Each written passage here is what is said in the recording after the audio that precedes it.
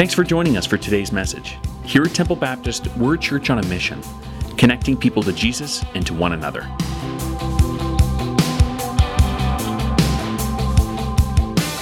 Just the other day, I heard a story of a man and his wife who, when their kids were really young, they had to travel across North America. So they boarded a plane, and the family was seated in the last row of the plane. And as the trip unfolded, so the story goes, so did their life. Unraveled, maybe a better word. It was insane, because that's what happens when you travel for hours and hours with really young kids on a plane. And their space in the back row was literally turning into a disaster zone. Screaming kids and dirty diapers and crackers and bottles and drool and the whole bit. And people around them couldn't help but take notice. In fact, at one point in the trip, the stewardess came up to the family and said to the man and woman, "Do you think it would be okay if your kids played outside for a little while?" All of you know, whether you've had kids or not, all of you know that children take an incredible amount of energy and time. And some things about parenting are just beyond blessing. Like, they're priceless, they're beyond words. But there are other things that just make you want to pull your hair out, right? Raising kids is messy. And kids are needy and they're dependent. And they need to be trained. And even long after they've flown out of the nest, they'll return again and again, often, for help, for guidance, for money, for whatever it is. Last week, Pastor Andrew introduced the new series that we're doing. And as we move towards Christmas, through the 4 weeks of Advent, we've decided that we're going to look at the 4 titles that were given to Jesus in the book of Isaiah. These were years before Jesus was born, given to him by Israel's great prophet Isaiah. Here they are from Isaiah 9:6. Speaking about the coming Messiah, Isaiah says, "His name shall be called Wonderful Counselor, Mighty God, Everlasting Father, and Prince of Peace." And this morning I want to look at that second title, Mighty God. So let me start by asking an obvious question. How does the birth of a baby in a feeding trough, surrounded by farm animals, to poor and insignificant parents, how does that conjure up for you the image of a mighty God?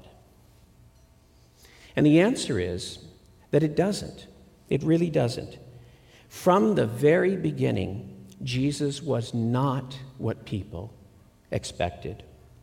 Writing about this, James Bryan Smith says, "The King of Kings and Lord of Lords is born a helpless infant to a poor family, lives as a refugee, and grows up in a forgotten town. He's baptized by his cousin. He gathers a group of uneducated and unimportant tradesmen, and, moving from village to village, he dines with known sinners and outcasts.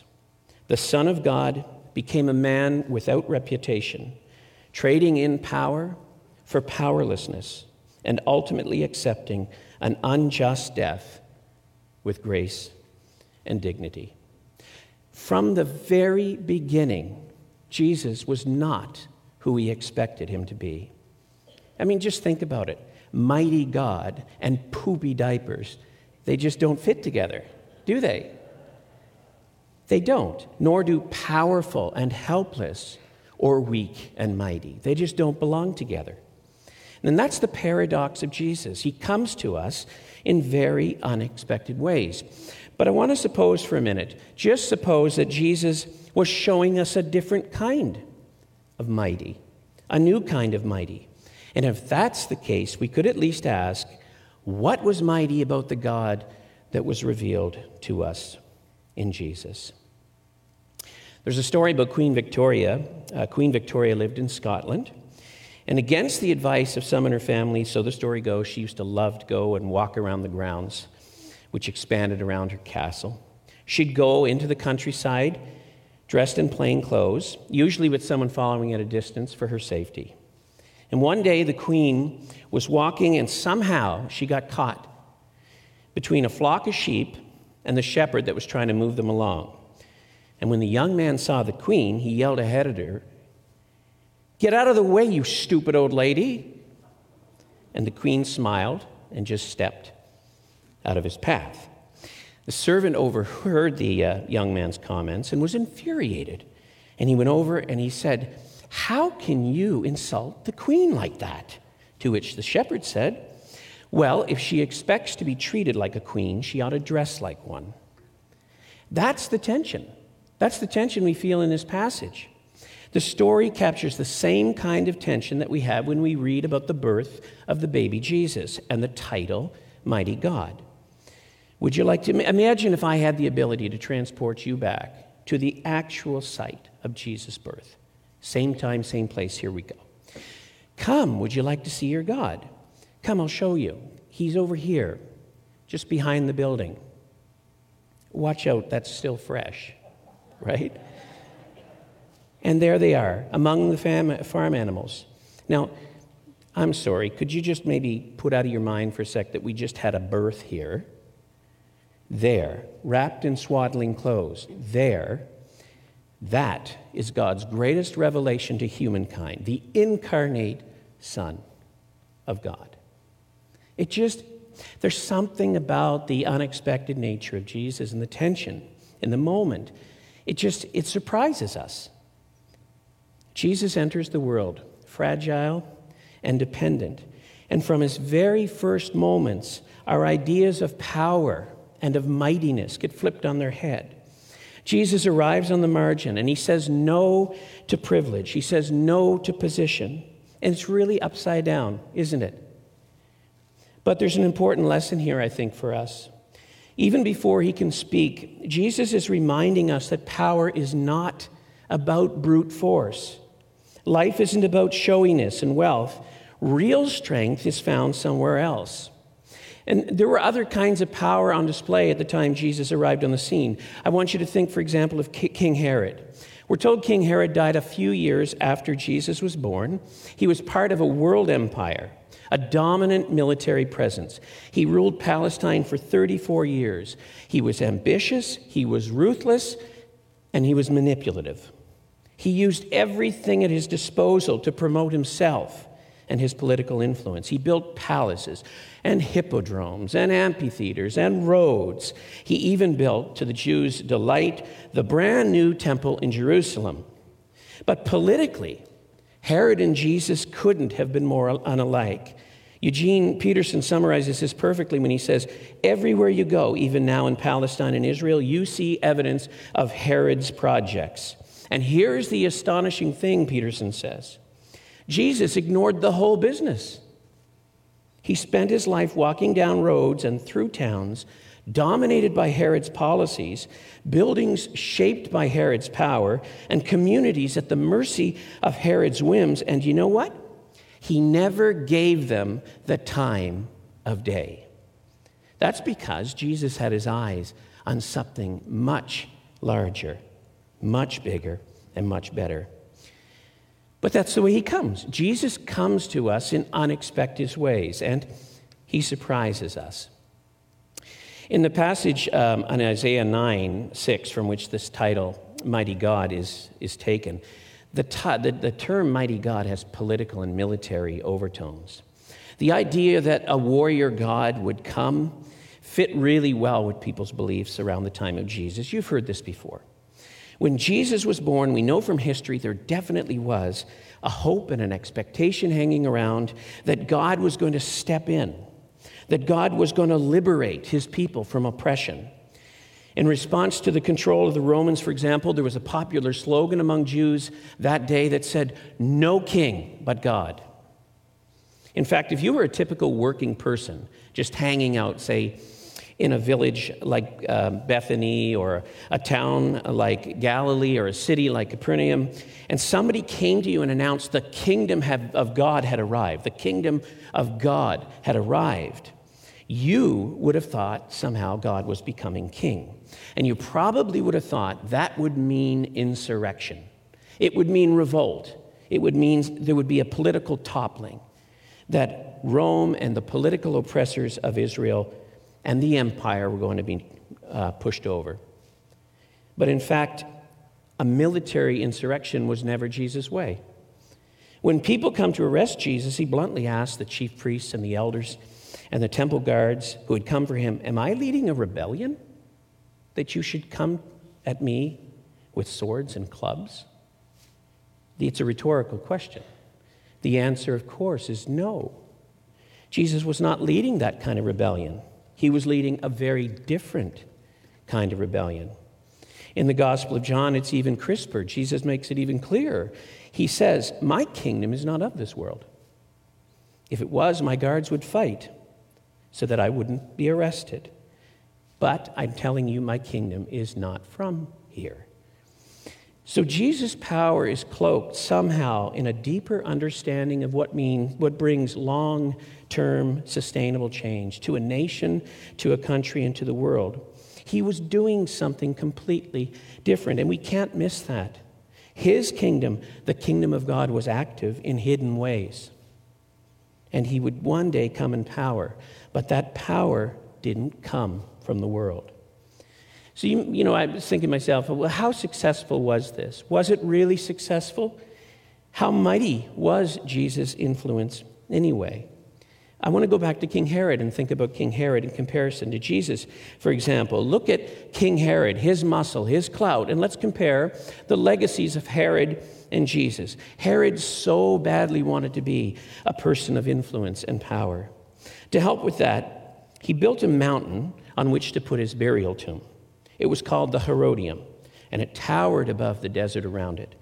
Herod actually removed another nearby mountain and put it on his mountain to make it stand out even more. And this mountain, and the very pinnacle of this new mountain, was Herod's palace, which was breathtakingly beautiful. That's Herod's understanding of what he wanted to be. And on that mountain, he also prepared a place for his burial and for his grave.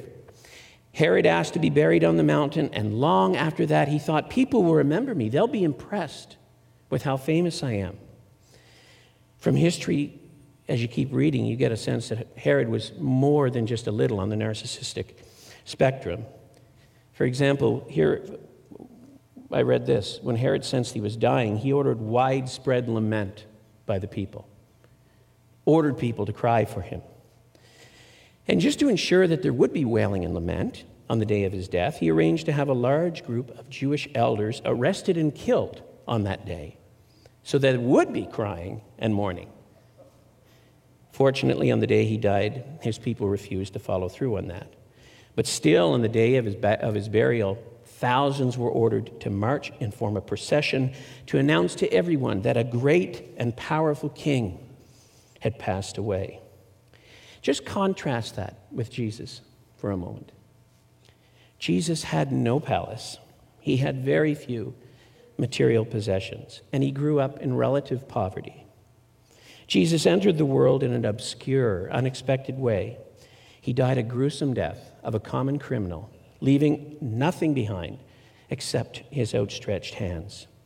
Yet, who looks to Herod today for inspiration?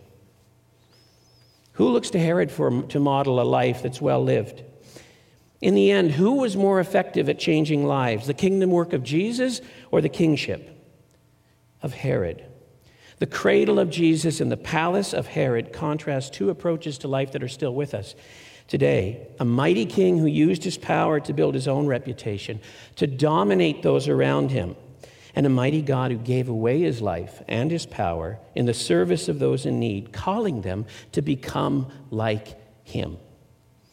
Today, you'll still find Herods among us, flaunting their wealth, bragging about it, putting up monuments to themselves, running their own kingdoms, longing to be the center of everyone's attention. They'll do just about anything to make themselves look good and boost their own agenda. You usually spot them by their lack of character, their desire to be first, and their toxic attitude. Their life is the opposite of the qualities of humility and gentleness that Jesus embodied. So based on this morning, if you were looking for Jesus today, where do you think you would find him? Probably in much less obvious places, among the broken, those whose lives have been written off or ignored, the hopeless, the struggling, the lost, the lonely, consummate sinners. Like the place he was born, Jesus often is found today in obscure places off the beaten track, with his eyes set on a different kind of kingdom. And he's ultimately, I would argue, concerned with the kind of people that we are becoming in our character. He's not telling us to be concerned with our own political or personal power. And that's because Jesus, as he so often shows us, comes to us in unexpected ways. And he surprises us. A few months ago, I was reading C.S. Lewis's The Great Divorce. And C.S. Lewis, for those of you who aren't familiar with the name, is the person who wrote the Chronicles of Narnia series and some other books. The Great Divorce is a fantasy. And in it, Lewis shares thoughts on the afterlife. And I don't want to go into the book with great detail this morning, but I just want to mention one person who C.S. Lewis focuses on when he's in heaven. The great Saint Sarah Smith. At one point in the book, C.S. Lewis is an observer, or the person in the book is an observer in heaven. And this beautiful scene unfolds, and there's this enormous procession. And out in front of this celebration is a woman who's sitting on a chair, and she's lifted up and being paraded through the streets. And people surround her, and they honor her. And we're told this is the great Sarah Smith. As Lewis tells the story, we find out that Sarah Smith was really nobody in the eyes of the world. No historian would ever write about her. She was an ordinary woman with a boarding house, a woman who cared deeply for people in need. She was deeply loving and generous. She was a woman of compassion and kindness. But in the eyes of the world, Sarah was easily overlooked and forgotten. She didn't have wealth. She didn't have any influence. She didn't have any power. Her name was even ordinary and forgettable, Sarah Smith. But in heaven, this unknown woman is exalted as one of the greatest of the saints. And in this little scene, C.S. Lewis, I think, is saying something powerful about the greatness and the mightiness of the kingdom of God.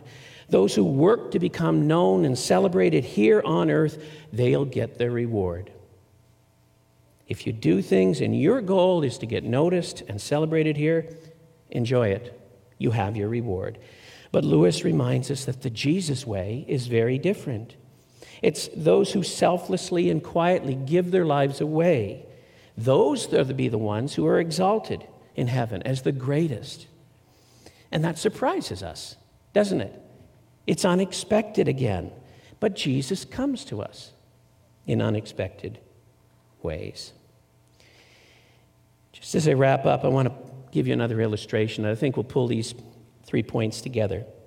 In his book, The Journey, Alistair McGrath reaches back into the days of European explorers to make use of a really helpful illustration. As new lands were being developed and sailors were sailing around the world, these mariners were careful to document their travels. As they journeyed into uncharted waters, the captains of these ships often recorded important details along the way. The sailors kept their secrets in a small book that they called the Rutter, R-U-T-T-E-R. There's a picture of it behind me. Actually, what's interesting about this picture is this is a picture of the coast in 1604 as somebody was traveling down the coast of Nova Scotia from Canso to Maine. I'm not saying it's all that great, but those were his pictures. That's his rudder, his secret journal. So he knew the kind of topography, the outline of the shore. The rudder was basically a little journal of notes and pictures, and the captain kept it because he wanted to mark off any dangerous areas, landmarks so he could find his way again, safe places where he could rest along the way. And it was a really powerful tool because if you had this little book, the rudder, you'd be able to avoid obstacles, you'd be able to find rest and find shelter, you'd also be able to find your way back home. So this morning I want you to think about Jesus' birth and life like this. It's a rudder. Jesus' birth and death, or birth and life is like a rudder. It guides us and it gives us wisdom. Jesus' way of life is a powerful guide to us. It teaches us how to live well. We're told the secret to becoming great is to become like him. His words and his teaching tell us what's important, how to treat others. His warnings nudge us back on track when we're in danger of slipping off course. His simple, gentle way contrasts with the Herods that we meet along the way.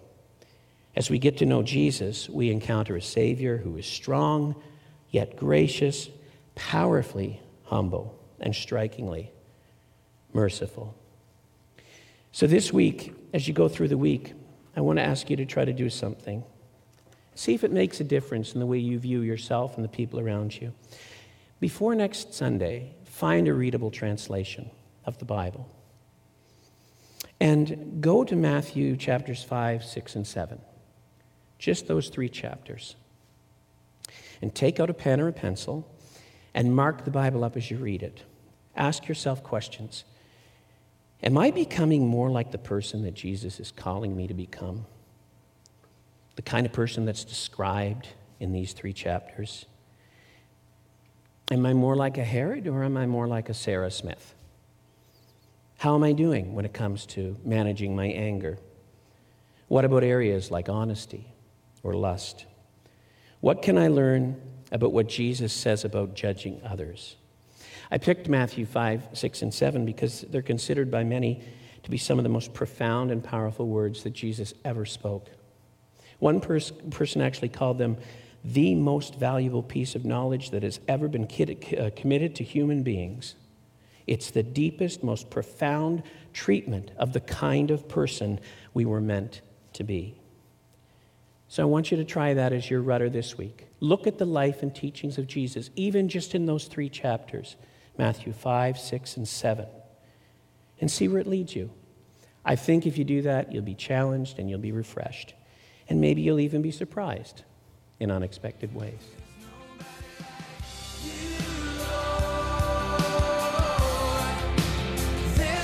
Thanks for listening, and consider joining us live on Sundays at 9:15 and 11 a.m. For our address, directions, and any other information, find us online at templebaptist.com.